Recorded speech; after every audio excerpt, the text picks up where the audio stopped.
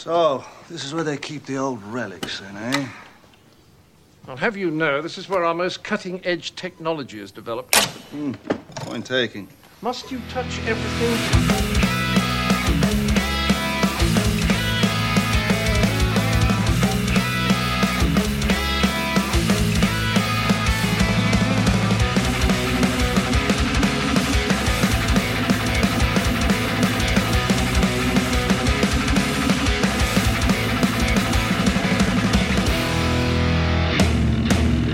My mic's been on since your crotch was in the mic. Perfect. That's a great way to start. Great segue for all the people that have no idea what you're talking about. Welcome to Growing Up Punk, the podcast about punk rock and all of its friends. My name is David. My friend here is Aaron. Good evening, sir. Hey, what's up? I don't know if I just peeked behind the curtain a little bit with that by saying good evening to you. Now people know that we record in the evening. That's like... What, do they think we were 9 a.m. or That's what? stuff they're not supposed to know. They're not supposed to know that, man. Yeah, we got to keep something hidden, otherwise there's no mystique to the show. That's fair. Speaking of mystique, now I'm about to... Speaking of peeking behind the curtain, I'm about to say something that may or may not actually result in anything, but we're trying to see if we can do a video form of this podcast. As poor as it may look, you can see us in our dingy basements. My basement especially, the lighting is very dingy because I'm trying to make up for a crappy webcam right now that will hopefully be remedied in a little while. So we'll see how this goes. But if you by chance are watching... And I finally got good lighting, so you can see me. Yeah, I instead could of being see you. super dingy. Yeah, and then you, the way you're set up right now, it's great because it just frames your wall that you worked so diligently on. I actually made a joke about that in, I believe it's our What a Week number 5, the one that just came out as we're recording this. Now that I think about it, there will be another one out by the time this is out. But I made, because you had said that you were reading some of your old alternative press magazines, and so I made a joke about how you were just doing arts and crafts with them, which wasn't entirely a joke because it's true. You've decorated a wall behind you, and it looks pretty sweet. That is true. My wife was reading those What a Week blog posts last night, and she got a kick out of that. So as soon as she read that, she knew what you were talking about. Yeah. So. I even dropped it twice in there, I think. I forget what the other one was, but there was another reference about arts and crafts time. So that's pretty funny. But hey, if you're new to the show, welcome, and we should give you all that important information. For instance, you can go follow us on all your social media places. We're on Twitter and Instagram at Growing Punk Pod. You will find both mine and Aaron's Instagrams and Twitters linked there as well. We've also got merch, so if you want a t-shirt, specifically a t-shirt with a picture of you and I riding a horse on the back, which, speaking of your wife, she is the one who illustrated that, so it's pretty She's fantastic. the one that dreamt of that, and that's what happens. You dreamt of it. She just brought it into reality. But yeah, that is up, so you can go buy that. There are a couple of t-shirt designs there if you want to get them. We're also on Discord now, so this is something that we just started. It's a Discord that we started, which, if you're like, what is Discord? It's basically just like a group chat sort of thing that we started with some other podcast friends of ours and then some of their listeners. So if you want to be a part of it, we're talking about all things punk rock and a lot of pizza talk. There's a lot of pizza talk. In fact, the group is called the Pizza Crust Posers. I had to think about that. But nice. Yeah, both of those things are linked at our website, which is growingpunkpod.com, so you can find both of those there. You can also find a link to our Patreon there.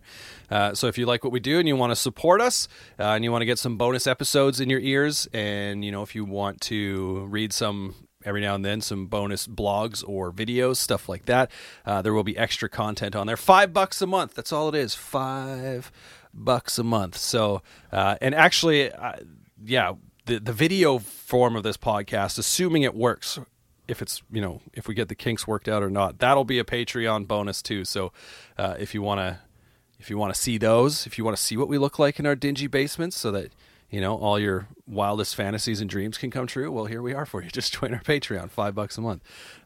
That's also with the $5 a month, I can't help but think on those old ads for World Vision stuff, for the price of a coffee a day, And for ours, it's like for the price of a coffee a day, just for one day, Just for one day. you can have Patreon. It's not even every day. It's just one day. Hey, if one day a month you decided to be just a grumpy old asshole because you didn't get your coffee, we appreciate it.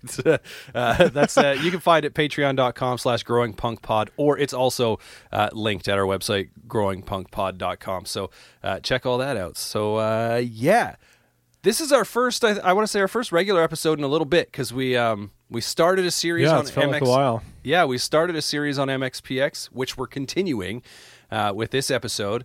And we've just had some, not that there were scheduling issues by any means. It was just we had a ton of interviews that were coming up that we wanted to release that were exciting, of course. A couple of interviews with Steve Kravac. We had the interview with Brian McTurnan. So it was just like producer month for whatever reason. We were just chatting with producers that worked on killer albums. And of course, with all the Slick Shoes release stuff, we had some kind of special episodes around that. And just rambling, because then last week was a regular episode. We just had a guest. Right. And that guest was Roger of No Motive, which was an incredible episode. Hearing a lot of great feedback on that. It was so much fun getting to kind of hear some of those insider stories or whatever about a couple of albums that for myself were some favorites. So that was awesome. But we are back in the saddle. As the T-shirt states, we are back in the saddle. Oh yeah, we are ready to take over the world. And we are ready to take over the world. But before we get into continuing our MXPX series, let's talk new music. What do you got? What's something that you've been listening to that you wanted to shine a little light on? Yeah, well, it seemed like on this last week that there was a bunch of releases that came out. Just none of the ones that I saw popping up a lot were the ones that specifically interested me. Maybe I'll touch on those. If not, you can go find those somewhere else. But one for me was a band called Fit for a King. Another valley, another mountain to climb, searching for peace with the chaos inside. Under the pressure, under the weight of the sky, marching with madness, but there's hope in our eyes. Destroying the fear, ignoring the lies, embracing the pain, the strong survive. Destroying the fear, ignoring the lies. It's time to decide if you're broken, if you're bleeding, if you're dying for somebody to believe in. Don't you turn back, you've got a story to tell. We'll find the path out of hell. So they're a metalcore band that have been around for a number of years, and they released their new album, and they released a bunch of. So what's been kind of cool in this era of COVID is seeing how bands, are they still going to put extra effort into a CD release? What's that going to look like? And so they, on the release day, I believe, or that weekend, they put out a free. I think it was streamed on Twitch, but it was also on YouTube as well, where they did a free kind of live show. So it had like all the production that they normally would have had on a live show, and they played through the whole album as well as a few other songs. And so I thought that was a really cool way to get people engaged in the music, and instead of just kind of streaming an album and not being able to see them live for however long. So shout out to Fit for a King for making it special for their fans. That's cool. Yeah, that I heard a lot of people talking about that one, or I should say I saw a lot of people talking about it on, I want to say, the Labeled podcast Facebook group, maybe. Something about. Anyway, it was popping up everywhere. The record or song, the record and song that I wanted to mention, it's funny because we were texting about this earlier. You're like, well, I guess I have like a heavier pick. And then I said, well, that's great, because my pick is like the opposite of heavy. My pick would be Into It, Over It. They just released their album Figure.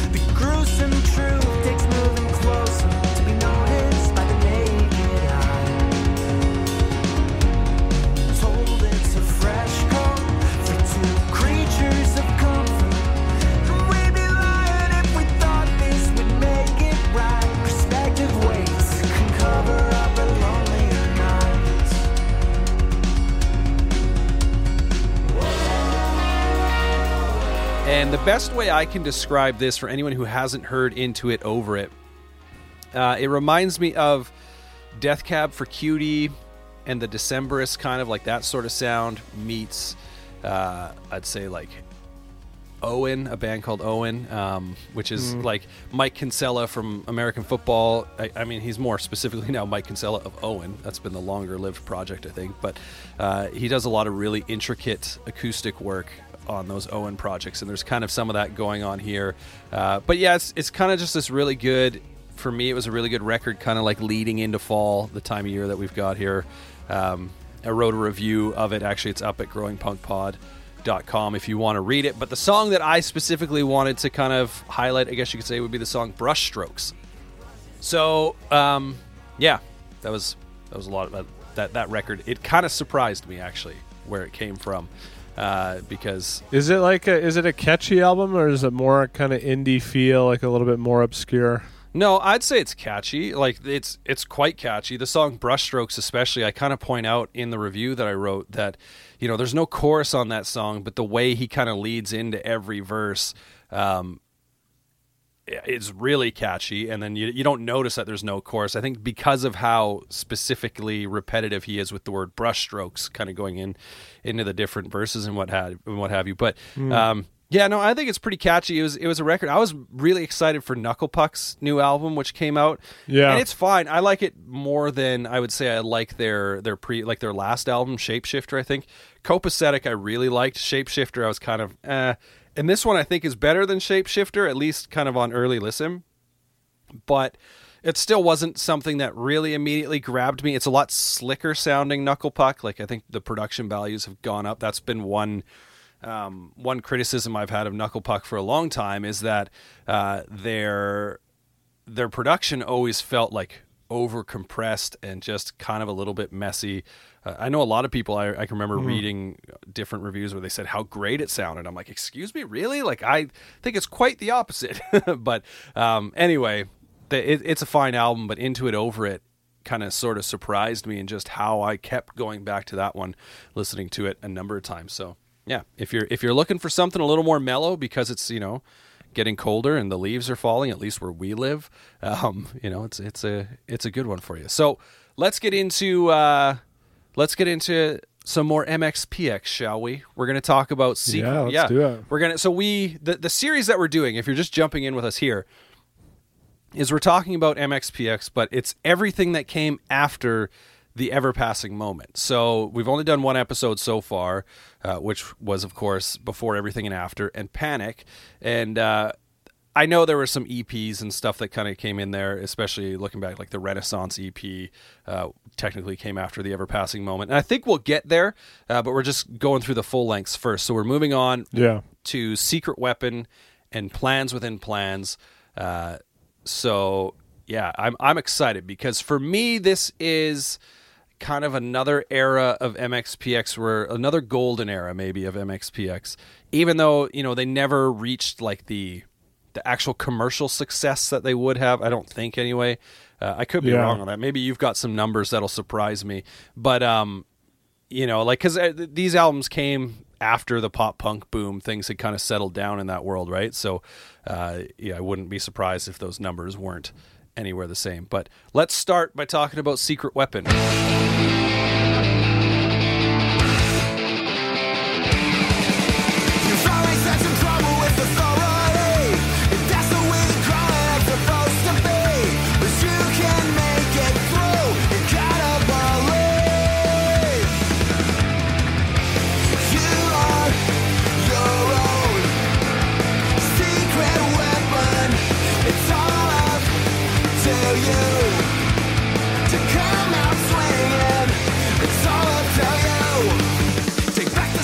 Yeah, so Secret Weapon is the 8th studio album by MXPX and is considered a back to roots album for the group.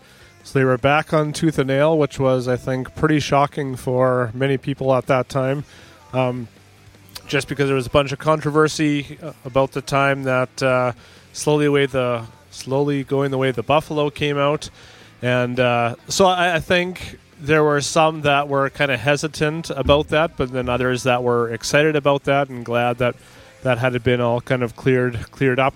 And then they were back with Aaron Sprinkle producing, who did their first album, Pokin' At Ya. And so that was kind of a cool relationship.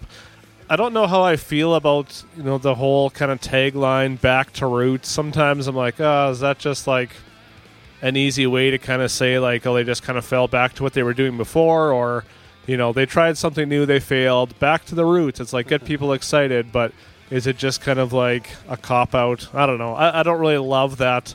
I mean, there are some bands when I see that, it's like, oh, okay, I'm excited about that, but I don't and with, like, especially Panic, like, I would have said Panic was back to roots, because, I mean, that came out before this, and so, that album, while it did have still some mainstream stuff on it, it did kind of bring that back. So, anyways, my little rant on that. Panic definitely was, obviously, when we discussed this, was darker and a little more raw than, especially before Everything and After. But I can see where they're coming from in saying this was like a back to roots thing, especially, obviously, you tie in Tooth and Nail. But I think just the overall sound kind of stuck closer to that than even Panic did, because you said Panic had, like, I think of songs like Wrecking Hotel Rooms, and I'm like, I don't know if a song like that. Granted, they had a song like Chick Magnet on Life in General, right, which was kind of a complete left turn for a song, but it also felt a little more in line, I guess, with Chick Magnet, because at that time, like, swing and ska was really a big thing that was kind of working in the pop punk world, right? So back in the day. But with this record, I think it just felt overall, I would agree with that it felt overall like a return to form even for MXPX.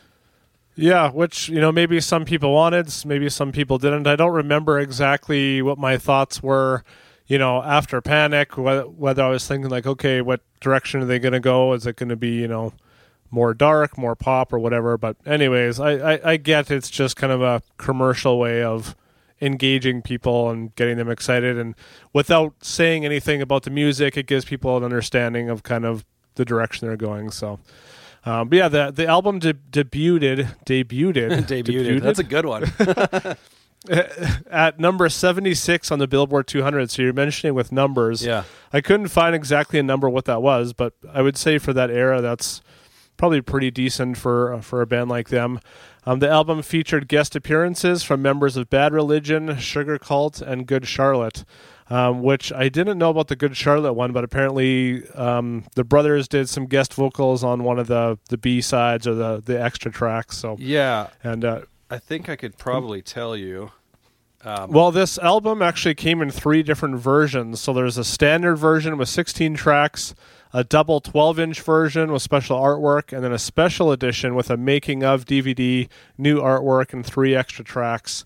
So I think it was one of the tracks on there, I believe, that I saw, but I couldn't remember exactly. And none of those extra tracks really, at least title-wise, didn't stand out to me as songs that I had heard and loved. So, yeah, for sure, I'm just looking, because I have the vinyl in front of me, because there are a few notes I had about it, but the Hoo Ha Jangle is the song that features Benji Madden. What does that mean? But he also sings on, I don't know. He also sings on Tightly Wound. I think I saw on, maybe it was Wikipedia, that was Hoo Ha Jangle. I can't remember, because I believe there was a secret song on the CD. I never owned the CD, but I think when I read like the features, I feel like, or like guest appearances, I feel like it listed Tightly Wound and it said / another song that was listed as a secret track. So I don't know. Right. I don't know if it was the Hoo Ha Jangle. I've always hated that. I don't remember. To be fair, so I own, like I said, I did a video on it. I brought it with me. That I don't know how well I know side D or side 2 of record B or whatever, or side B of record 2, I guess they listed here, because I'm like looking at the songs and I'm like, I don't like the Hoo Ha Jangle. I think I can hear the melody of the chorus in my head, and I'm like, it's not really a great song. So it's not a surprise that it wasn't originally on there. It is a surprise, I feel, that it has a feature from Good Charlotte, basically. That's kind of interesting. But now I want to go back and listen closer to see, because I'm pretty sure it's just backup vocals. But so anyway, continue on. Yeah, well, that's all the notes I got Well, for. Okay, well, for what were that your one, thoughts? so- What are your overall thoughts on the record? Did you buy this when it came out? Did you kind of listen to it later? Because what year I forget what year this was. I'm I trying think this was 2008. I think I remember seeing. So we weren't in the streaming world yet. Like that wasn't a thing. I don't think. I mean, obviously, like MP3s were for sure a thing, but I don't think. Yeah. I don't think we were in like the world where you had streaming services yet. Yeah, well, actually, I think I have 2 copies of this on CD. I think I have the original and then that bonus one with the DVD on it. Yeah, I don't remember exactly. I don't love this album. Like, I've seen lots where like people, this is one of their favorites, or going back to their old style. Every time I listen through it, like, there's definitely some really good songs on here that I love, but overall, this album for some reason doesn't super stand out to me. We're gonna have a fight. We're Yeah, about to throw down because literally my first note on this album is I love this record. Yeah, and maybe, I don't know, maybe I just need to listen to it more. I just love the other ones. Yeah, there's definitely some really good songs on here. I don't know what, maybe I'm just questioning myself here, but Yeah. as I went through trying to pick songs, like I felt like there was enough. I was like, I don't know about this one and this one, and We actually, which is interesting because we picked extra songs on this episode. Normally we pick 3 songs to kind of highlight, and we did 4 per album on this one, which is also what we did on the last, like with No Motive, and that was purely because Roger had some songs he wanted to share some thoughts on. But yeah. But yeah, here's the thing. I really like this record. I wasn't keeping up with MXPX when it came out, so I never owned the CD. Like Panic was the last one I went into the store and bought. But as I mentioned, I do own it on vinyl, and I kind of got it because I started going through this thing where I was like, I just want to get MXPX vinyl, because I've shared this before, but they're a band that I credit for me getting into music.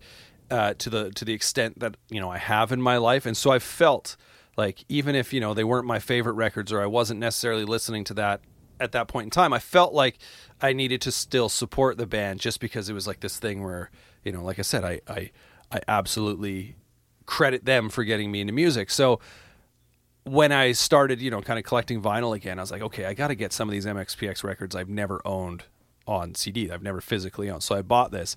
But I do remember listening to it at some point. I must have, I must have gotten.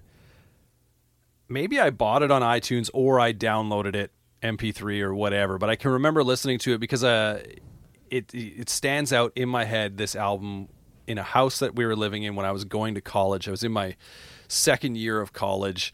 And I can remember, kind of first listening to this record. Now, you mentioned kind of the different versions of this. The vinyl comes with different artwork, which I don't know. Like, did the CD come with this artwork at all, where it's like the homemade rocket ship? It might be on the inside. I should have grabbed it here before, but yeah. So it definitely doesn't have that on the front cover. Yeah, and so that's one thing I like about this vinyl issue is that, and I don't know if there was another vinyl release where it was just the normal cover, because there is the picture from the normal cover on the inside where they're like all huddled over like the table or whatever, working on what I can only assume now is this rocket, or whatever it's supposed to be. But yeah, so. This I felt the need to kind of go out and buy it. I love the artwork that kind of stood out to me. It also features, this album, I think, one of the best opening tracks of maybe even any MXPX album. It is up there. The song Secret Weapon, I think, to like start an album is for sure up there when comparing to their other records as far as opening track. It just like from the get-go kind of punches you right in the face. And we talked a lot about features on Before Everything and After, but this record has some great features, which you mentioned, including, so you said, a member of Bad Religion, which is Brian Baker, and yeah, he's definitely a member of Bad Religion, but the dude's also played in some pretty notable bands of the past, including Dag Nasty, and he was in Minor Threat. So, like, guy's been around, and like I said, Bad Religion is kind of what he's been, his main thing. And the final thing I like that I noticed when I was kind of studying, or not studying, but like prepping for this, because I kept putting these records on and listening that way on vinyl more so than on my phone or whatever. And so I was looking at the sleeves and whatnot. And I don't know if the CD does this, but on the inside of the vinyl, for all the songs, it's got the lyrics, but then it also lists, who played and who sang what sort of thing, right? Which is a great way to figure out where the features are. But then it also lists the snare drum that Yuri used on every song. Oh, that's awesome. Yeah, it's just like this weird little note where I'm like, why? I wonder why they felt the need to include that. Like, oh, and on this song, like, let's see if I can, it's kind of small and it's not overly bright in here. So well, there's a lot of bands, even just recently, and it will, on the Slick Shoes one, Joe mentioned about using different snares, and I know on the Newfound Glory album, Cyrus on one of their studio updates talked about using lots of different snares, and which I think is cool to list it, because even myself as a drummer, when I listen to an album, I can't really like pull that out, right? Like once you get it, compressed and mixed and mastered, it's like, yeah, it sounds like a snare. Yeah. Most people wouldn't know from one song to the other, so I actually do like that they included that in there for those that might want that information. It is for sure neat. I'm just wondering like why. It's just interesting that it's like, I mean, I guess maybe he wasn't, changing cymbals or anything. He was just changing his snare. But I find it interesting that it doesn't list like, oh, on this song, Tom used this Les Paul, and on this one, he used this Les Paul. Or, right. Yeah. Which could be a thing because maybe he just used the same Les Paul on every song, right? Like it very well could be that, and that Yuri was the only one who was really changing anything up from song to song. And so it is neat, I think, that they listed it. I don't know if I've ever really seen that, but I just thought it was kind of interesting and worth noting. So let's get into the songs then. The first song that we're going to talk about is Punk Rock Celebrity.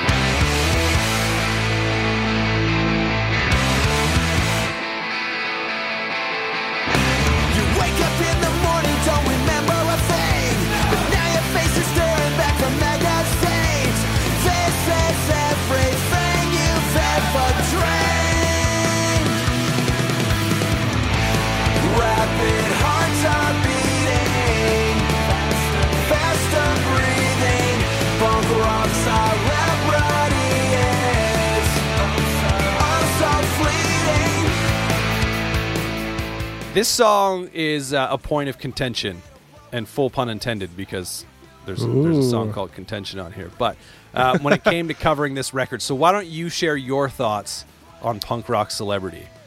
Yeah, just before that, I want to just make a quick mention moved on. Of Secret Weapon being the opening track. How do you feel about the title track being the opening track? It's interesting. That's pretty rare for an album. Yeah, I've never really look to see how often that happens. It's fine. It's such a strong song that I have no issue with that. So maybe that's what they were going for. Yeah. Just start it, get it in people's heads. Yeah, back to their roots, baby. Here we go. Title track. Look how fast we're playing. But there we go. But yeah, Punk Rock Celebrity. What are your thoughts on this song? Yeah, so I love the beginning of this song. It's got a classic MXPX feel to it. It's a bit. I do find that it's almost a bit too similar to the song Shut It Down, though. It kind of has the same vibe to it, and I always find myself starting to sing the chorus for Shut It Down when I realize it's not that song. So when I was listening to it this week, I would pause it right before the chorus and just sing into Shut It Down, and it's like, oh, this is just a little bit whatever the chord structure or the key or whatever was a bit similar, but the lyrics are interesting. Kind of talking about what punk rock celebrities being fleeting, wondering if this was maybe influenced by a bit of their mainstream success. Sure. And, having more run-ins and tours with, quote, celebrity punk bands, and maybe coming to that realization that they just didn't fit into that mold. At the halftime point of the song is where it kind of goes downhill for me. And so in saying that, I realize this is a unique take on the song for them, and I kind of get what they're going for. But I just find that for me, it kind of totally ruins the song. It just annoys me when that keyboard and that "you've made such a big mess" part comes in. It's like, okay, I'm done with this song. And it's always been like that. I've never appreciated this song. And so, like I said, I'm assuming they were going for something a little bit different and, maybe a bit more dramatic or whatever, but I don't know. It just kills it for me. This song is so interesting for me because I mean, I like what you're saying about the lyrics. Lyrically, it's never really been a song that I've thought was that great. I'm entertained by the fact that it's another song that they spelled punk rock the way that they obviously are kind of known for spelling it. It was like there's a little bit of a throwback even in there. And, you know, the thing I like about it, it's very much at times, obviously, and I think you said this in our text messages, very much at times feels like an MXPX take on Green Day, American Idiot Green Day, right? Especially, obviously, you talk about the change, and I'll get to that, but even like that opening guitar riff that's kind of like kind of like half clean, half distorted guitar that Tom's just playing, like kind of strumming out the chords, really reminds me of American Idiot Green Day sort of stuff. But as soon as it kicks actually into the song and the rest of the band comes in, I think it's so good. And actually, having said that, makes it sound like I think that opening guitar is bad, which I don't. I like it. But then it kicks in and it kind of goes a different direction that Green Day wouldn't have gone at that time, right? So kind of like going more back to like the skate punk sort of sound that MXPX, kind of was known for, especially on albums like Life in General and Slowly Going the Way of the Buffalo. But and then when it drops and changes time signatures, because it changes to 3/4 time, like in that the breakdown at the end, I really like it in the sense that it's for sure MXPX doing something they've never done before, but I also think they pull it off. And it's just this like one song. I think the first time I heard it, I was like, "What's going on? Why are we doing this?" Like Green Day American Idiot was very much a thing at that point, obviously. And so we'd all heard that, like that kind of, not show tuney, but like sounding like it's coming from a musical with just those quick changes and sort of, the overall vibe. But as time kind of went on, the more I grew to appreciate and really actually enjoy what they're doing there. And it is a part on the album that I look for every time. And I think it's because of the different elements they bring into it, right? Like because of what the first half or so of that song sounds like. It's just like, yeah, it does sound a lot like, I was trying to think if it was Shut It Down or if it's actually Secret Weapon that it reminds me of, because I always go, kind of up all in the same vein, those three. Yeah, in the verse, I go to sing, "You've always got a problem with authority," which is like Secret Weapon, right? So I'm like, I always go to sing that on the verses, and it's interesting, that you go to Shut It Down on the choruses. But anyway, all in all, I think it's a great song that I think over time I've grown to love even more. Yeah, I don't know. I would have maybe liked to hear, like, I'm not opposed to them experiencing something in that direction. Maybe it needed to be its own song or something like more towards the end of the album, or I don't know. I did want to point out too, so Aaron Sprinkle does backup vocals on this song, and listening on headphones when I was kind of like actually writing notes on these specific songs, I was like, man, he has such a great voice. And I've thought that for a long time. Like, I love his work that he did with Fair, for instance. And so just to like, there was always something about the backup vocals that stood out to me on this song, and I never really put my finger on it because I didn't pay close enough attention. But when I was listening today and then like reading the liner notes, I was like, oh, that's Aaron Sprinkle. And then listening closer, I'm like, it sure is, and he sounds fantastic. And it just adds a layer to the song for me. So why don't we get in then to the next one, which I kind of alluded to earlier. We're going to talk about Contention.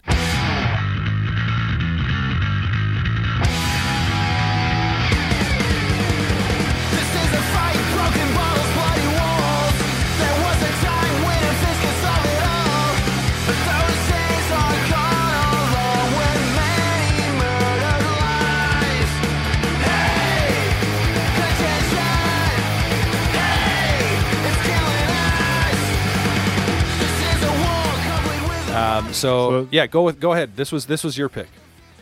Yeah. Well, before that, you got to stop doing this, about man. Aaron's. Well, I got some extra comments. Sorry. Start putting your hand up. I would love to hear more songs with Mike and Aaron. I feel like their vocals would really complement each other. Yeah. Like Mike's got kind of that like classic, like a bit kind of raspy punk vocal, and Aaron's vocals are a lot more like, they're higher ranged, a lot more like kind of cooey.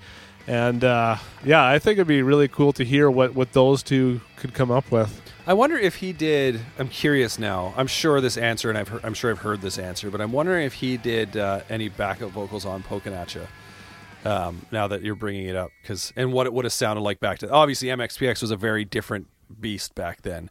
Yeah, and I don't even know how much Aaron had have done back then either. Well, he was, he was like in vocal wise, and I mean that's fair. I don't know if he sang, because I think he was in Poor Old Lou, right? And I don't know if he sang in Poor Old Lou or not, or if his brother sang. I don't, I'm not well versed enough on that early Tooth and Nail stuff really to dive into that, but yeah, their voices together on Punk Rock Celebrity, it's very good. So Contention, bring it back. Yeah, bring it back. Contention. Okay. Quit changing the subject. Hey, that's what I'm here for. Yeah. So this song brings me back to, kind of Fist versus Tact and the theme Fiasco from Slowly Going the Way. It has that hardcore feel to it, a little bit of, chaos. Not too chaotic, but, it stays on track and it's still very much to the point. So much so that it's only just over 1 minute long. But I don't mind a short song if it gets stuck in my head, and this one definitely does. Not because it's necessarily catchy, but it has a different sort of hook to it as they sing, that, hey, contention, hey, it's killing us. Like that part always gets stuck in my head. Yeah. And it's cool to have a short song, but with a powerful message and music to back it up. And so I find with songs like this, it's like, it's done. It's like, oh, I could have gone for, another verse, another part to that song. And so I think that's good. You keep it short, keep people wanting more, and kind of pack a punch in there. Yeah, it's interesting that, because you basically covered my entire first note, is that lyrically, this song reminds me of Fist versus Tact, because it seems to be talking about, the same themes as that song. Violence isn't really the answer type thing, right? It's also about the same length, which you mentioned, Fist versus Tact. I actually wrote this down as a whole minute and 12 seconds, and Contention is a minute and 18 seconds. So in the time that they've, grown and matured, their songs have also gotten 6 seconds longer. And I really love, the best way I could describe it was like the gnarly guitar line after the second chorus. He's literally, I think he's just playing 2 notes, if I recall, but just the way he kind of does it, it's not, and maybe that little thing is a feature, I'm not sure, because it's not a typical Tom Wisniewski line. It's great, but there are, over these 2 albums, and I have a note somewhere, I may have skipped it, or I'll hit it again here, but like this is Tom Wisniewski at his absolute best as a guitar player.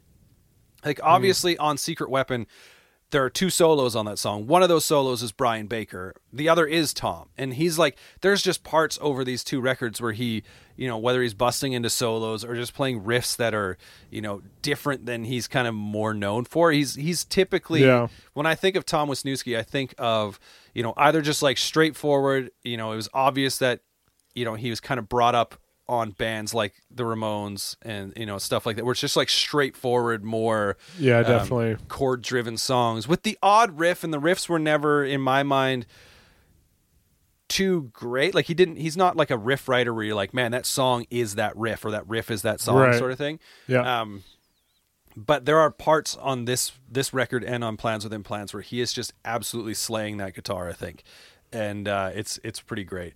And this is one of those, like that line, like I said, it's not a Tom Wisniewski typical line, and it's not anything crazy, but it's just like something that kind of comes from out of left field. And you talked about the chaos in this song. I think it really brings that chaos in, especially for the end when Mike then just starts, I think it's the end of this one. He's like screaming like crazy.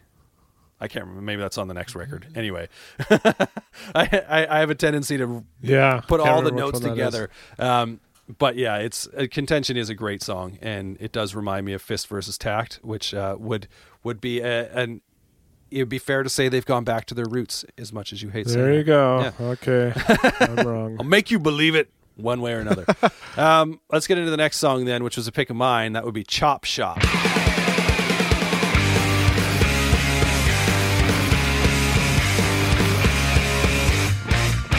He's got that cop that knocking down his door. He left the murder weapon lying on the floor. The sister's finally gone, now he's the only son. It was a bloody day on Bremerton. What's up? Chop chop! Somebody call the cop. What's up? Chop chop! Somebody call the cop. Whoa.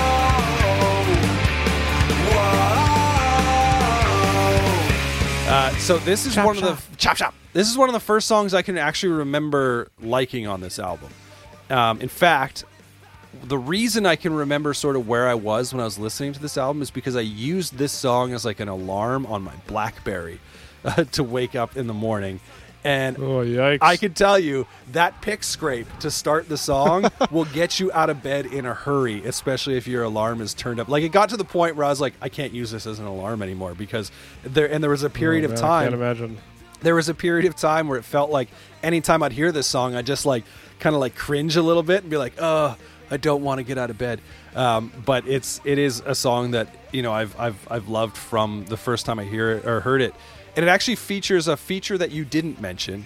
Yeah, and I was going to ask, that's cool you have those notes, because I was like, okay, there's for sure a guest vocal on here. And so, and I can't remember who it was. Yeah, his name is, it's Mike Moen or Mike Moan, I'm not sure, but of the band Neutral Boy, which is I had to look them up. They're an interesting band in the fact that Mike Moen would go on to work with MXPX a couple more times at least, and the band, I was like, wow, that's interesting that those two bands crossed paths. But I mean, it's the punk rock world, anything can happen, right? But yeah, like I said, it's not actually the last time we'll hear from Mike Moen. He's guested on another MXPX song that we might talk about down the line. And the song is actually a true story about a murderer in Bremerton, which I thought was interesting. And what I really find interesting about this song is that, so MXPX being on Tooth and Nail here, I mean, I don't know where they were. I'm trying to think over the last couple of albums if there was a point where it was like, okay, they clearly haven't written a song that mentions or is about God in quite some time. I don't think there's any on this record. I want to say maybe there was for sure one on Before Everything and After, like I think of The Capitol. Right. And then maybe there's one. What's Secret Weapons all about? Come on. Yeah. Maybe there's one on Panic. I can't remember. But this song, the fact that it's on Tooth and Nail and Jesus Freak Hideout was still I don't know if they would cover MXPX now, right? Like, I don't know if Jesus Freak Hideout did a review or an interview heading into self-titled, or if, you know, MXPX would even do an interview. But they did do an interview about this record with Jesus Freak Hideout, in which Mike was talking about how, you know, there's some stuff on this record that's not PG. And I was like, yeah, that's fair. I mean, that's a great way to... This song surprises me that, you know, this record would have been sold, you know, in Christian bookstores. And there's this song about a guy it's called Chop Shop because it's about a guy who's basically axing his victims apart. So like, it's pretty violent sort of stuff. But what were your thoughts on this song? Yeah, it's definitely a little intense lyrically, and again, it's not my favorite song lyrically, but you know, again, it's not a first person, right? It's about a story, so it definitely fits. The music and the lyrics definitely fit well together on this song, and I really do like the music on this one. I could really do without the sirens. It's one like. There's multiple bands that put sirens in songs, and every time I'm like, oh, that just... Yeah, but this isn't a siren. It's his guitar. He's playing... Well, there's actual sirens at the end of this song. I still think it's actually his guitar. Like, I think... Really? Yeah, I think when I think about it, I'm like, that's funny that he made a siren. Because I've done the same thing on my guitar. You kind of figure out what the two notes are, and you can make a siren sort of sound, right? I think it's still his guitar. I mean, it could be... I could be wrong, but I feel like... it's actually still his guitar at the end, but yeah. I mean, it fits it, right? Somebody call the cops. You have the sirens, so I don't know. Just at the end of that, I was like, oh, I could have done without that, but yeah, it's definitely a unique song on here, and cool that they kind of took on and maybe a bit more touchy of a topic or whatever, right. And I wonder what, I mean, besides it being something that happened in Bremerton, like I wonder why this specific incident inspired them or whatever. Yeah, I'm not sure why, because he didn't mention why I think that he wrote the song, but I don't know. I like it. It stood out lyrically. It's unique, and I don't think for sure. I don't think it's bad by any means. Like, there are some, like we've talked about this, where there are some MXPX songs where I'm like, why did you choose to go that route lyrically or whatever? But this one, I don't know. I also like stories that kind of tell songs, and I think this one does that. So for sure. And that, the guest vocal on the chorus, like Mike Moen, he's got a pretty... Yeah, it adds a lot to it. He's got a pretty gruff sounding voice, I think. He actually sounds, I feel, even more gruff in his band Maybe that's just because the production on this record is much cleaner than anything, his band has released, but Right. cool nonetheless. Let's get into the last song that we're going to talk about off of Secret Weapon. That would be You're on Fire.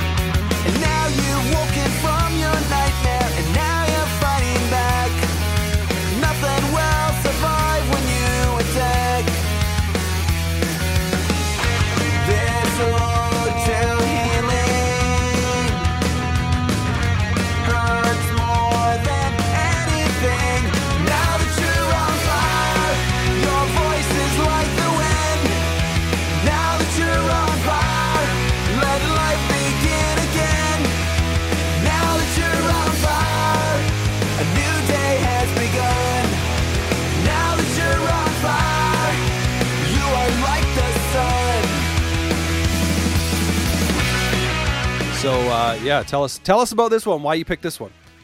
So I'll just comment that I think when you mentioned, I can't remember what song it was. Maybe I said something about a video song, and then you were like, "Well, I think this was a video song, or one of the singles or whatever." Yeah, that was. And I wanted to do "Shut It Down." I think. Oh yeah. And you're like, "Well, that's pretty popular. It's a video." Blah blah blah. And I was like, "Yeah, I don't know if this one had a video. I didn't look it up, but there was a radio station I worked at the time, and this was the song we played off this album." Yeah, which would make sense. This is definitely a radio song. Yeah. Fits well in there. Maybe they're the most kind of radio-friendly song on the album. And I've always loved this song. I love that recognizable intro riff. It kind of hooks your ear right away, and it's got a really catchy chorus, too. I've always liked the positivity that this song brings. Encourages the listener to face their darkest conflict, despite the road to healing, hurting more than anything. And I think we all have situations in our life that can relate to that, whether it's a relationship or something more inward. We all have things to face, but when you're on fire, so to speak, that you can blaze through those obstacles and overcome them. Yeah. So that's a cool. There's lots of positive messages on here. Secret Weapon as well, and others throughout. And I like during the verses the guitar following a single string picking pattern. Yep. Which is maybe a bit different than the usual, like palm muting or just straight playing through the verses. Makes the pre-chorus stand out a bit more, like the drums kind of come in like the do-to-pla to boo-to-pla. Yeah. And the downside to this song for me is the bridge. I'm not a fan of that like single note with the effects. That wheel. We're gonna fight. We're gonna whatever. Fight. So we are gonna fight. To me, that just kind of puts a damper on it. Like it kind of kills the energy to it. And I hope you're ready to fight. And, so I'll say it ends back on the chorus and then ends with the intro, which for me is a high note or brings it back. It's like, okay, there's just something about that. So I'm interested to hear your thoughts on why you like that kind of weird little note thing. Because I like delay, man. That's all it boils down to. I'm a guitar player who likes delay. No, I think, again, MXPX isn't a delay band. Well, they are there. and I think on Before Everything and After, I think they had a song where we talked about the delay that Tom was using because it was I can't remember which song specifically now, but it was a riff that kind of reminded us of Angels and Airwaves sort of thing. But right. But yeah, no, this song, I had a couple notes here because like this song for me has always been sort of like one of those. It's fine. It's interesting because when I think of Slowly Going the Way of the Buffalo, if I want to compare those two records, for me, this song is kind of like the I'm Okay, You're Okay. Like, I like I'm Okay, You're Okay. I think it's a great song. And obviously in the Steve Kravac interview that you did, he talked about how like it originally wasn't going to be a thing that they were doing. And then I think their A&R guy or whatever was like, yo, this song could be a hit. Like, you should put it on the record. It originally being a Cooties song. And, but it's just kind of this song where I'm like, yeah, it's good and it's a radio song and that's fine. And we'll leave it at that. It's not one of my favorites necessarily. There were things I like about it, and that guitar is actually one of them. I really, for whatever reason, I think again because it's just something a little bit different. I feel like, especially coming into this record at this time, MXPX was trying things that were different from what they had done in the past, and I felt like they were having success with that. Like, I think they had tried to do things a little different on Before Everything and After, and as we discussed, it kind of fell flat for me.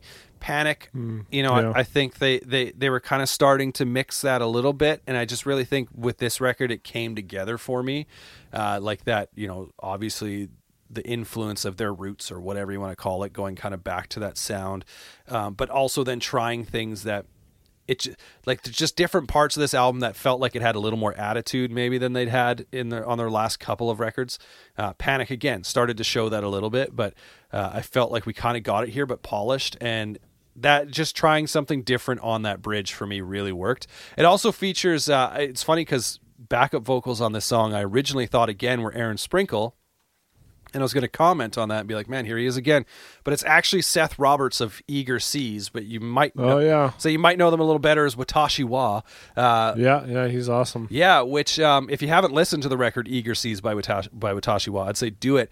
It's interesting because I think that feature probably came together because of Eager Seas. Because this album, Mike produced that one. Yeah, well, and I just looked. So like, Secret Weapon came out in 2007, and Eager Seas came out in 2006. And yeah, Mike is all over that record in different ways. And Seth had also done the artwork for Panic, and I think also sang on a song on that record too. So they've kind of been around. I wonder, do you know who did the artwork on this one? I'm gonna guess that was probably Invisible Creature, or maybe it was called Asterisk at that time. Maybe whoever was doing kind of the tooth and nail art, it kind of looks like their classic, right? Kind of flashy, polished look. I was just looking to see because I know I saw a note somewhere in one of these about who did the artwork, but I couldn't remember if it was. Oh yeah, spoiler alert: he comes back. Who's that? It's Seth. Seth. Okay, yeah. But yeah, so anyway, You're on Fire. I've always liked the song, but it's always just kind of, like I said, been one of those songs where it's like, all right, it's there for me. I do like the positivity in the song though, for sure. It's just kind of like where Mike was sort of starting to go, but I think we saw that a little bit on Panics, where he was starting to go with that. So I don't know if you had any other I did have one other notable song that I wanted to mention on here, if you did as well. We brought it up. It's the song Shut It Down. But the thing I really wanted to kind of point out about it is that the beginning of the song is actually an homage. Are we an homage podcast or a homage podcast? Homage. Ooh, I like the homage. Okay, they're paying homage to The Clash. I don't know if that works. But with the whole, at the beginning, it says this is a public service announcement with guitars. Oh, yeah. So that's originally done, it's Mike saying it on here. But... and I think actually in concert, Tom says it, I feel, before they play Shut It Down. I think he actually says, this is a public service announcement. I could be wrong, though. It's been a while since I saw them. But it then explodes into a fantastic song. But that public service announcement bit actually comes from the song Know Your Rights by The Clash off of Combat Rock. And that album also features the songs Rock the Casbah and Should I Stay or Should I Go, which, speaking of Tom... MXPX has covered that song and Tom sings it, which is pretty cool. It's, but yeah, I've really dug that song too. And the video has, like it's a cool video. A rough, kind of look to it. It's pretty great. Yeah, that's a good song as well. And yeah, that one I always think of the video. Just they're playing up on the roof, and I think they've got like fuzzed out TVs, and he's got the megaphone and. Yeah. So kind of a classic for this one. Classic. I do just want to say with the last song, it's not necessarily have anything against delay. Dude, I got to make what's the word? Try to make up for myself or whatever. Fight for my opinion. That's fair. It's nothing to do with the delay. I don't mind that. I just wish it would have been something a little bit more interesting than just that single note going whew, whew. But see, the thing the thing I like about the single note is it really emphasizes the delay. Pew, pew, pew, pew, pew. Yeah, I don't know. It was just a little too like alien ray gun shooting or something. But anyways. Yeah. Well, all good. Fine then. Let's move into the next record we're going to talk about, that being Plans Within Plans.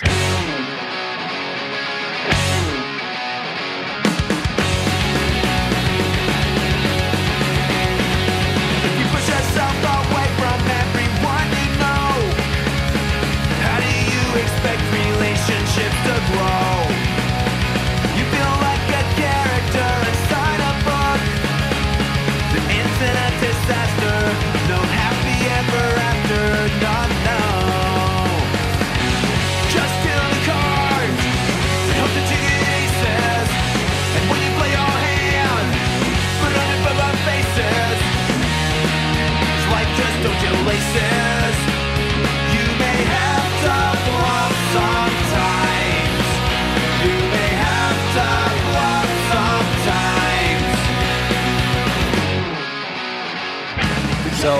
yeah, why don't you share your notes on this one?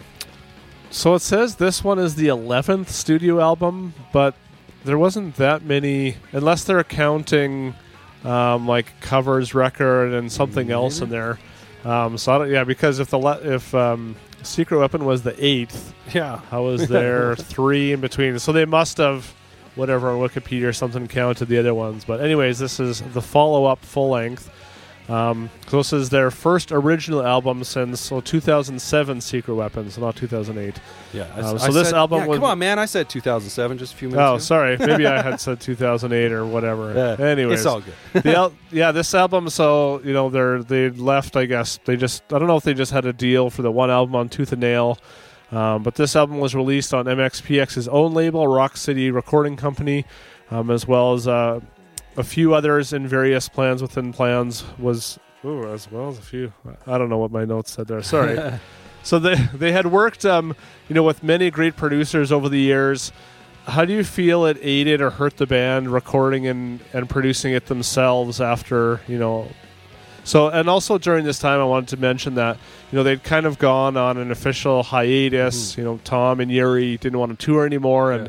And so Mike was kind of doing, everything on his own. I think this was maybe when he was doing the All-Stars and still kind of keeping MXPX going. But I remember this album being, kind of like his baby, like the thing he'd kind of been working on. And before I answer your question about producers and stuff, I counted it out, and so they must be counting the on the cover albums in that to say it's their 11th in that particular entry. But anyway, either that or they're counting Let's Rock and Let It Happen and not the on the cover albums. I don't know. But anyway, something like that. I think it was fine. Like, cause in the end, I think it was mixed. Yeah, it was mixed by Stephen Edgerton. But they I guess did all the engineering and stuff. Which I don't know. I think it sounds great. I don't think there is any reason not to.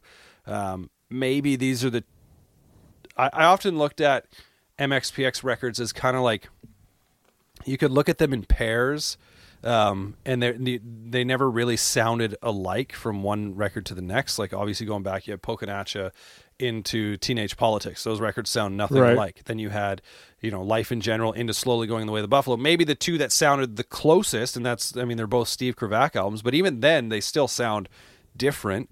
Right. And then you had, Ever Passing Moment, I guess, into Before Everything and After. And I don't think they sound alike. And then Plans is in there somewhere, I guess, because I often lump these two Panic is in there somewhere. I often lump Plans Within Plans and Secret Weapon kind of together.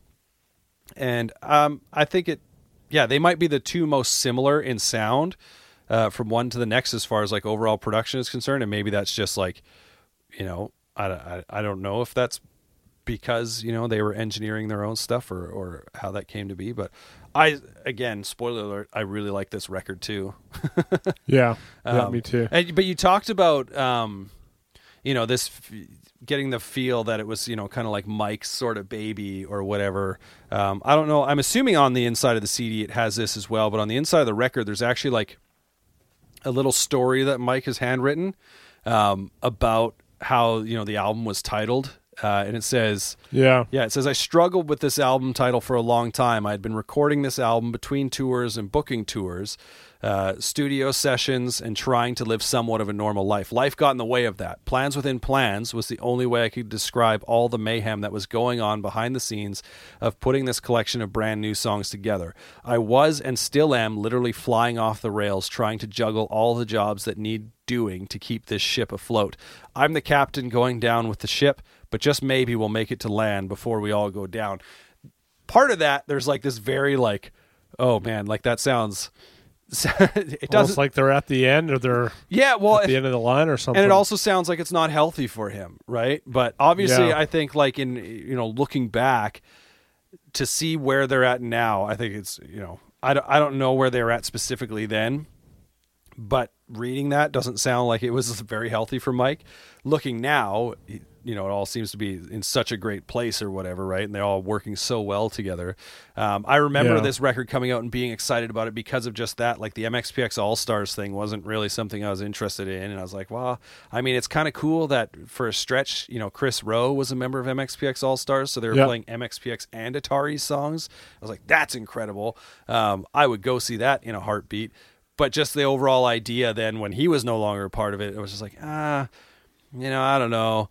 But when they got, you know, kind of announced this and got back together or whatever, because I'm assuming you watched the Both Ends Burning DVD. Yeah. Because that, I mean, when you see like when they end up coming back together, it's just like, phew. You know, there's lots of interesting stuff around this time. I mean, they'd been around for so long, and you know, getting to that point where it's like, okay, you know, touring full time is not really viable anymore, you know. But Mike, you know, this was, you know, the other guys had other jobs. Mike didn't. This, you know, he still wanted to keep pursuing it. Yeah. So I think it's cool that he did it. You know, from the sounds of it, he probably burnt himself out, you know, a little bit at least in the process, but. Yeah. You know, he was trying to keep the band going, and with that being said, I mean, this is an awesome album. Yeah. You know, assuming he probably did a lot, or if not all the writing, and you know, putting the songs together himself. Yeah. I think he definitely did a great job of that, and so to my point with him producing, like, it made sense for him to do that. You know, he wasn't going to go to a studio with a producer just by himself and right.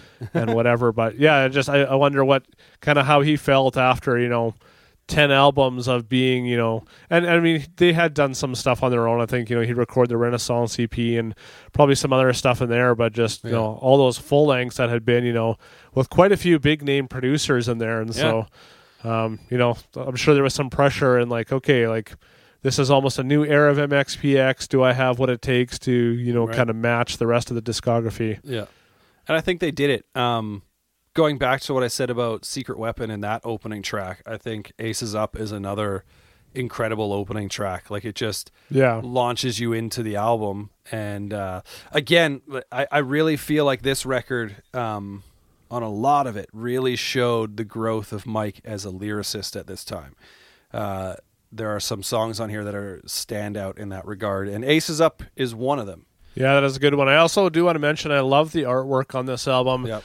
I'm a sucker for band pictures, and it always bugs me when albums don't have a band picture in them. So this one makes up for all the ones that don't, because it's got a ton of band pictures. Well, it just kind of has that cool classic look of the live shot on the front. Like it almost looks like it would be for a live record, and I don't know. There's just something just kind of has that classic kind of retro almost look to it, which I think was really cool for this one. I remember seeing that and being really excited about that. But yeah, as far as what I said about Seth earlier, because it does say on here layout and design by Seth. It just says Seth, so whether or not it was him is interesting. But I do love, I've always loved the look of this record, and even just like the digital artwork, you know, when you just see the cover, I'm like, it looks sweet. And then when I ordered the vinyl, it does not disappoint, because like you said, there's so many pictures on the inside. Then there's this like kind of handwritten note from Mike. The only downside is the vinyl didn't come with a lyric sheet in any way. Oh, that's too bad. Just says for lyrics and more, please visit mxpx.com. Which I'm assuming it's not there anymore. I don't know. I haven't been to their website in a long time, but I don't think they have any lyrics on there. Yeah. But yeah, it is. As far as a layout design is concerned, it's fantastic. I think it's great, and like to see it in person when I got it, I was like, it was even better. It met my expectations and exceeded them. So let's get into some of the songs though, unless you want to jump back again and talk about Aces Up. That's no, take it away. All right, so let's get into Screw Loose. I'm going crazy. I feel like punching walls. I'm making medication, but that's not all. I got a screw loose somewhere deep inside my head. Pushing on my eyes, I'm strapped down to a bed. I'm really messed up. How did I get this way? I've gotta break something just to feel okay. I got a screw loose somewhere deep inside my head. So I just wanted to say one thing real quick, because much like Secret Weapon, and maybe it's why I kind of lump these two albums together, the first two tracks on both of those records, lights out good. And so Screw Loose is obviously the second track on this record. And it starts out, this record starts with bangers back to back. I really feel this. So I said this about Secret Weapon, and I'm doubling down on this one, on Plans Within Plans. I think, which is funny when you think about the gap that happened between these records, because I think this was like Tom at his best as far as playing guitar is concerned. There's stuff all over this record that is just so good, ripping solos, like just riffs that are good. And it'll be interesting when we get into some of the other records that, well, I guess the other record that came after this as far as full lengths are concerned, because I don't know if I have those thoughts about his guitar playing now necessarily, but yeah. So he for sure played those parts. It doesn't say anything, because every time I hear those, I'm like, it just doesn't sound like Tom's playing, right? But you'd think they would credit, if it was a guest guitar player. Yeah. So I'm going to read through everything here. Okay. Was that not Stefan Edgerton that played? So let me read. All right. So it says MXPX is Yuri on drums and cymbals, Tom on electric guitars, Mike playing bass, vocals, additional guitars, keys, and sequencing. And then as far as guests, there is no guest guitar on The Times by Jack Parker, which he was also there at that time. He was their second guitar player. But that's the only guest guitar listed on here. So okay. I don't think Stefan had anything to do with the actual production. I think he just mixed it. Right. But yeah, so as far as I know, I mean, it does say that Mike played additional guitars, so maybe all those absolutely great riffs and stuff are Mike, but it doesn't say otherwise. So, but yeah, I don't know. I choose to believe that it's all Tom. If only he'd answer our requests on Instagram and stuff, he could have answered that question for us. Yeah, he just cut me out. It's fine. Cut me out of the will. Yeah. So, what are your thoughts on this song? Yeah, so I'm going to paraphrase from a review of this song. I think it was on Punk News. Can't believe well, because when that came up, I had some similar thoughts, so I thought that was a good way.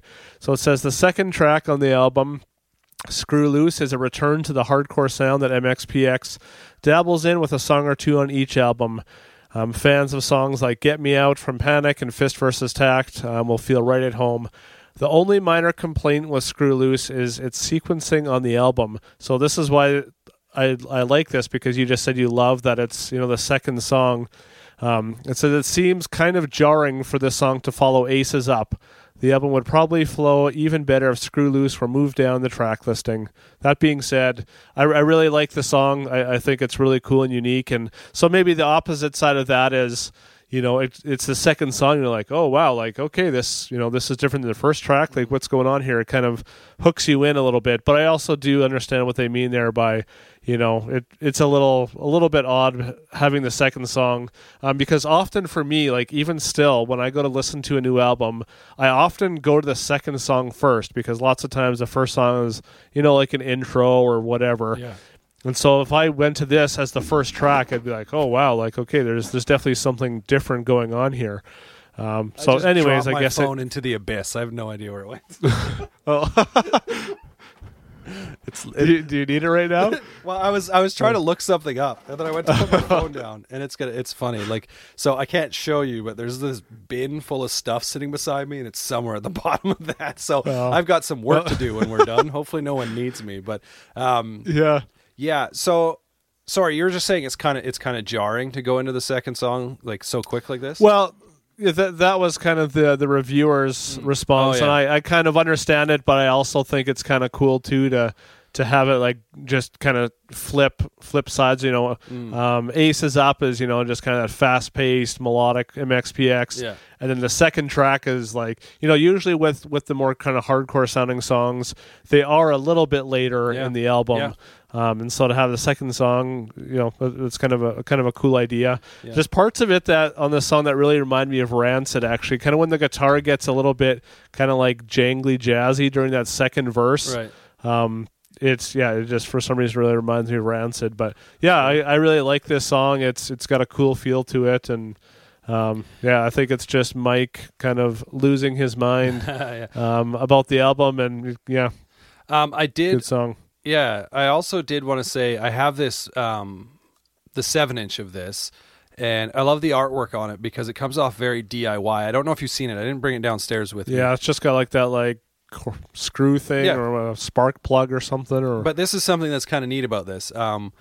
It's one thing is it almost looks like it's printed on like they printed it at home and just put it together that way, like very DIY. But what I did want to point out is that the artwork for the 7-inch that we're talking about is actually done by a guy named Mike Moen, who we talked about. Oh, there we go. Yeah, he did the guest on. He was the feature on Chop Shop.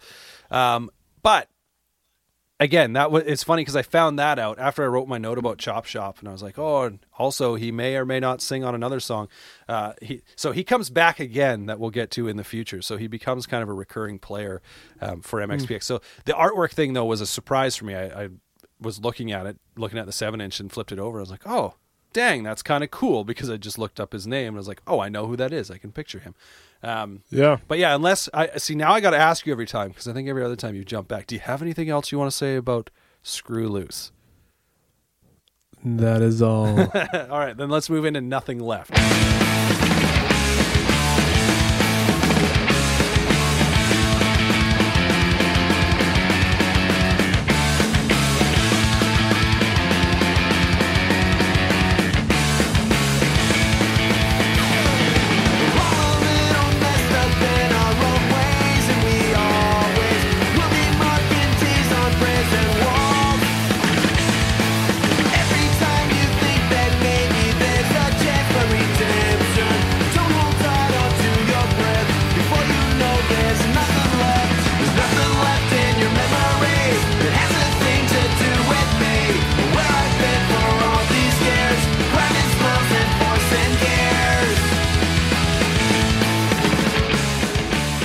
So you're saying you had nothing left to say about Screw Loose. I like it.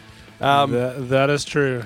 So for this song, I'd like to know the story behind this song lyrically, because it seems to be a complicated relationship or whatever relationship dynamic that Mike is singing about, because he sort of goes back and forth. Like, I get the impression it's a song about a person who, person A, has stood by and stayed with, whether it's a romantic relationship or just like, a friend or a mentor or whatever the case may be, but stood by person B, and person B just keeps letting them down, but at the same point, they just won't leave. They're never going to kind of leave their side sort of thing. But he sort of goes, he seems to go back and forth a little bit lyrically, which kind of gets a little bit confusing, so I would like to know the story, but musically, it's a pretty straightforward song. I like the fast palm muting in that opening riff, and it really just kind of... The thing about MXPX in this time, I feel, is a lot of their songs start and then just go, right? And that's one thing I really like about these two albums.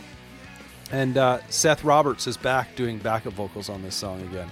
Oh, sweet Seth. So yeah, he's all over these records. I wish the writing wasn't so small on Secret Weapon, because I was trying to look to see who did the artwork on that, but...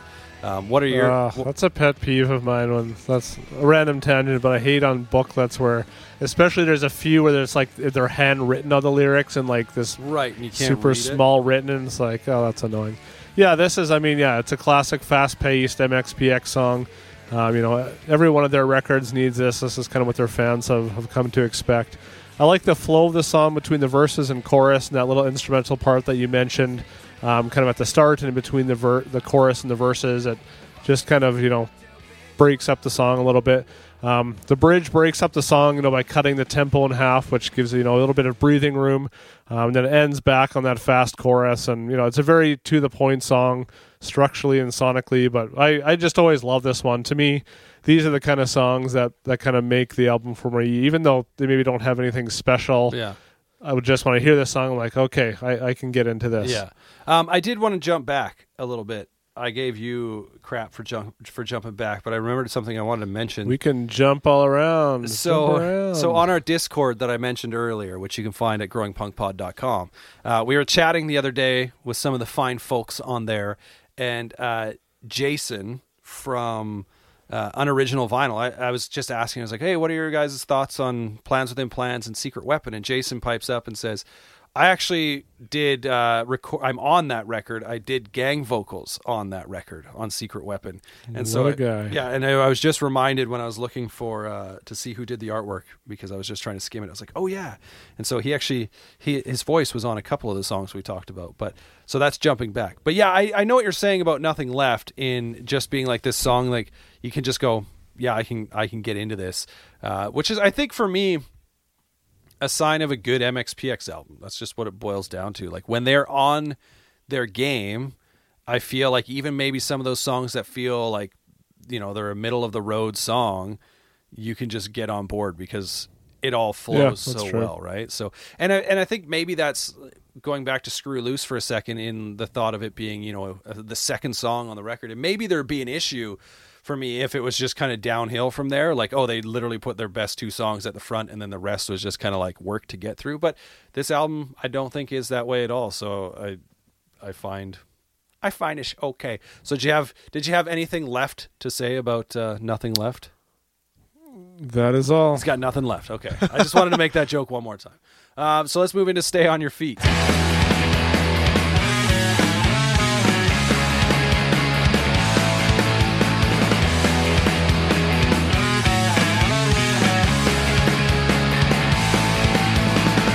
Say hello to the sunshine and goodbye to the rain. Keep it moving in straight lines, riding it out of the pain. Leave all your worries behind you and let the good times return. You can have all of your dreams now and get what you deserve. You'll take the twists, you'll take the turns, you'll make mistakes but eventually learn. 'Cause life is better, but also sweet. The ride gets rough, girl, stay on your feet. Stay on your feet. Take it as it comes, but don't retreat. Stay on your feet. You gotta take a risk and face the heat.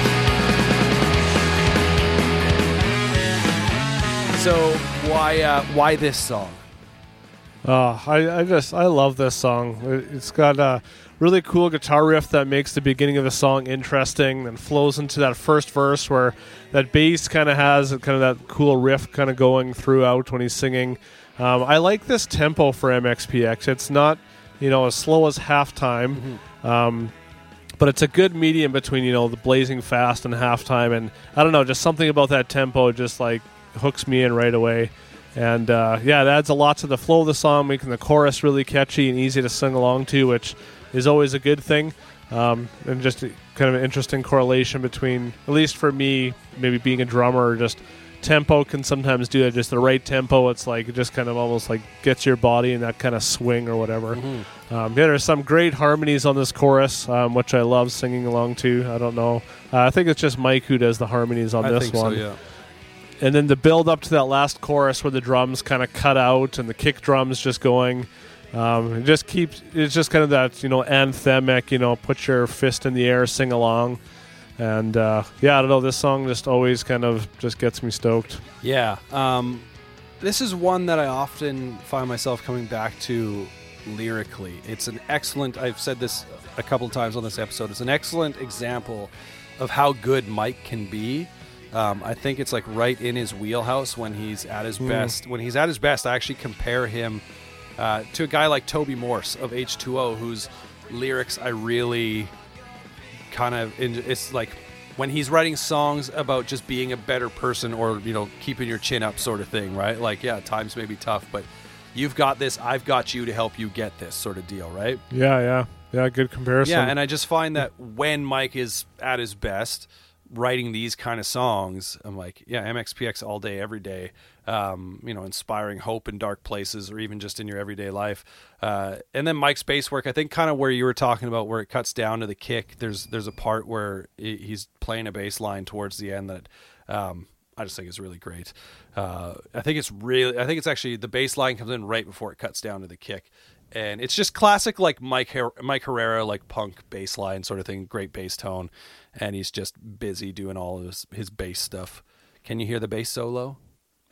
Oh, I sure can. Yeah, I like the positivity on this song, and I kind of like to picture him writing these, like just encouraging almost himself throughout this process.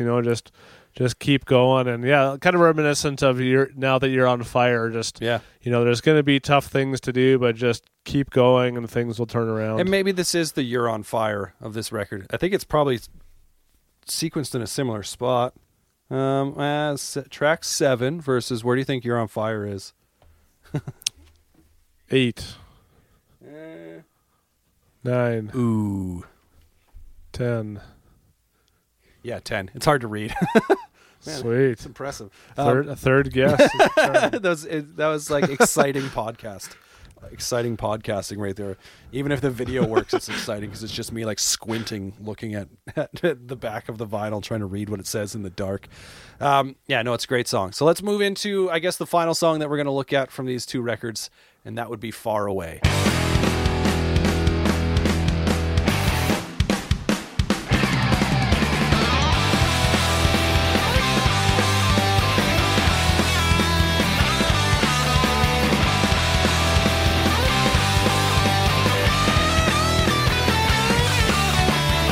It's a struggle just to stay alive. A brute force wind keeps us huddled inside. While the ship is going under, the violence will tear us asunder. And the land is too far away. Land is too far away. Would you please promise me you'll come back to stay before you're too far away? So give it to me, man. Very good. Why this song? Yeah, oh man. Well, this was the first song that many would have heard off this album because it was at the end of the Burning at Both Ends DVD. And I still remember seeing that for the first time and just being like what is this? Because maybe it says something like new album coming or whatever. I can't remember, but it was just totally unexpected. I thought it was just, okay, credits are going to play and they'll just be playing, a clip from them jamming in their jam space or whatever.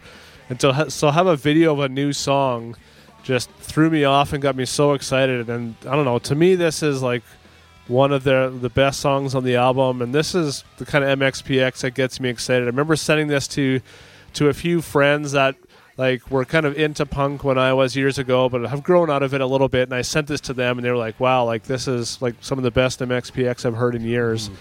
And so another comment on that review is that they kind of thought it was a shame that this song was so far down. Had this song followed Aces Up, that would have been that kind of, an awesome opening 1-2 punch. But I think it's cool at the end or kind of towards the end of the album as well. And I don't know. Every time this song comes on, I love that opening kind of little riff that adds to it. And I wish there was kind of more stuff like that on this album. Yeah, lyrically, again, this song is it's really good, and I get the vibes from like the little handwritten note that's inside there where he talks about the captain going down with his ship, just hoping that they can stay afloat long enough to find land, sort of thing, right? Like, and I get the idea that it was written in this time where it was just like, maybe feeling lost or feeling like, okay, maybe this isn't what we're gonna do, sort of thing. Like potentially the end of the band type deal, right? Like it's just not working. It's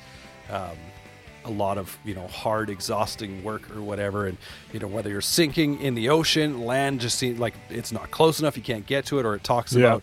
I can't remember if it's talking about like a fire or whatever, like on land, and it's basically saying like either get to sea or get to higher ground, but the sea's just too far away and higher ground is too far away and you're just kind of stuck, right? But I think this is the song where I was thinking of where it breaks down and he just starts screaming, because then he starts screaming. Yeah, that's awesome. Yeah, but then I can't remember if it's the last line in the song or it's right towards the end of the song where he says, "A new day will dawn, just keep up the fight."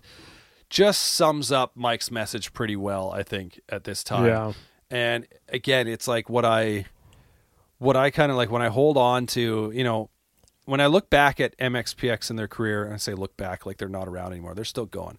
I think they found a real sweet spot, by the way, with how they've got their setup going right now. But when I look back on like their library and I look at, say, Life in General, that being a record about, high school basically, and then slowly going the way of the Buffalo being about kind of realizing that, oh man, life isn't all I necessarily thought it was going to be, and then obviously troubles with their label and stuff, and then just kind of coming through and then seeing like where they're at, like at this point. This record, again, I've said it so many times on this episode, lyrically this is easily my favorite MXPX album.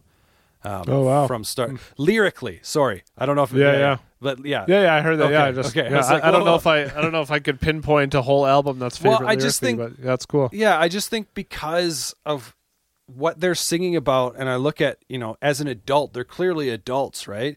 Whereas like looking back on some of those other records, I'm like, yeah, they were in high school or they were just out of high school and they were dealing with, like learning what life was like, and this, dispute with tooth and nail, and just like these different things that I'm kind of like, yeah, that's coming into their songs. Whereas like this stuff, I'm like, he's just singing about everyday stuff, but doing it in a really strong way. And I wonder if, like, I don't know if the gap, I'm trying to think what the gap was between this one and Self-Titled versus this one and Secret Weapon, like if there's a big gap there or not, like if it's as big, because like, yeah, lyrically, I just think this record is so strong.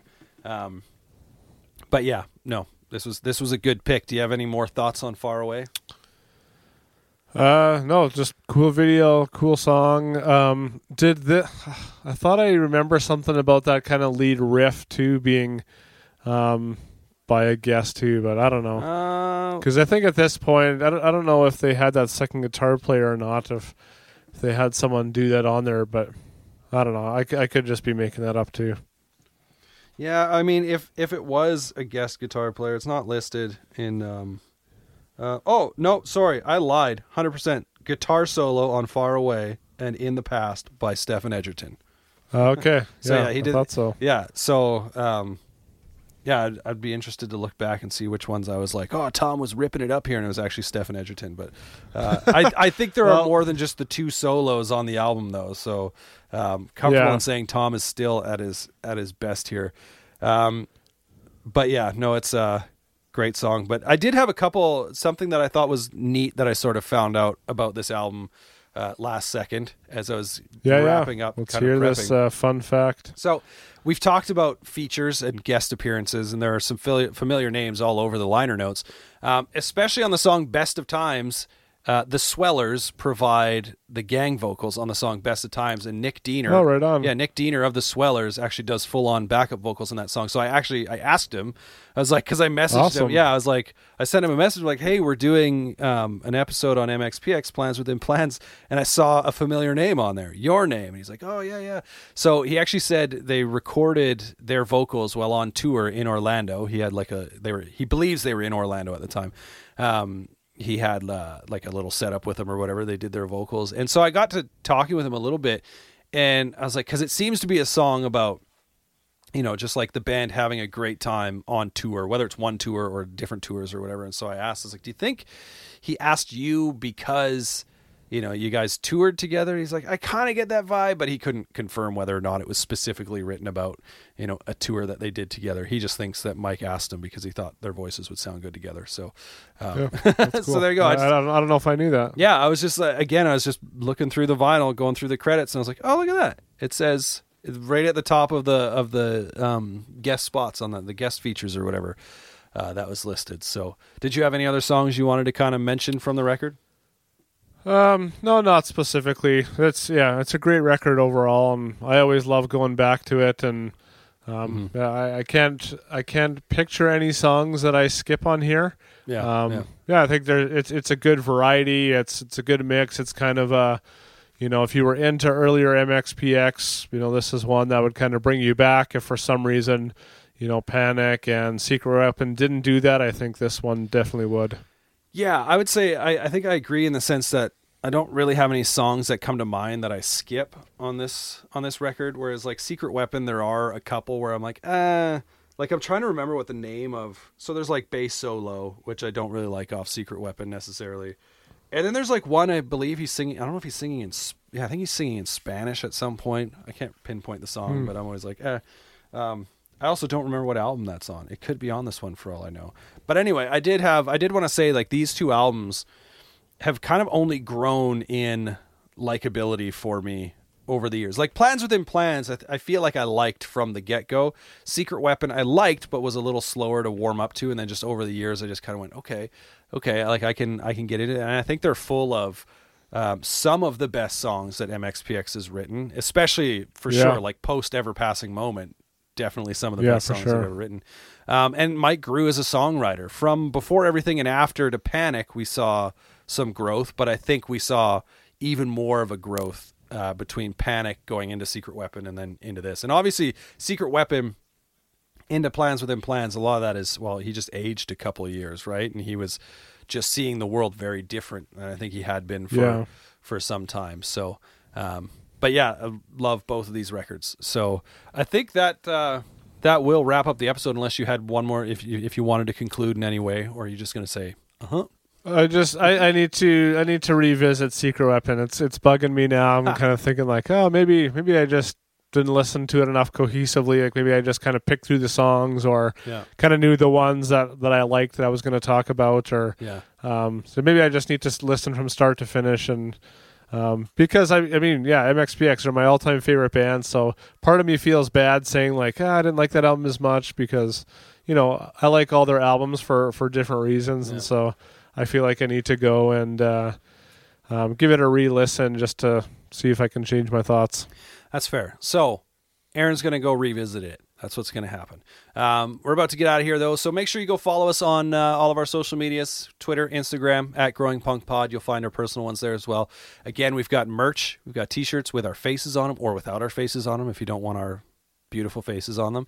We're also on Discord. You can find us on there. You can find all the links for that stuff at growingpunkpod.com. That is our website. And coming up, we're starting to do something new here. We're going to call it the show after the show, where we're going to talk about our favorite go-to non-punk albums. That's what's coming up on this specific show after the show, though. So if you want to hear us talk about that, you got to go sign up on Patreon. Remember how I said, like bonus episodes sort of things? It's literally a bonus episode. For $5 a month, you will get bonus episodes. You will get exclusive blogs and some videos and stuff. It's pretty simple, pretty easy.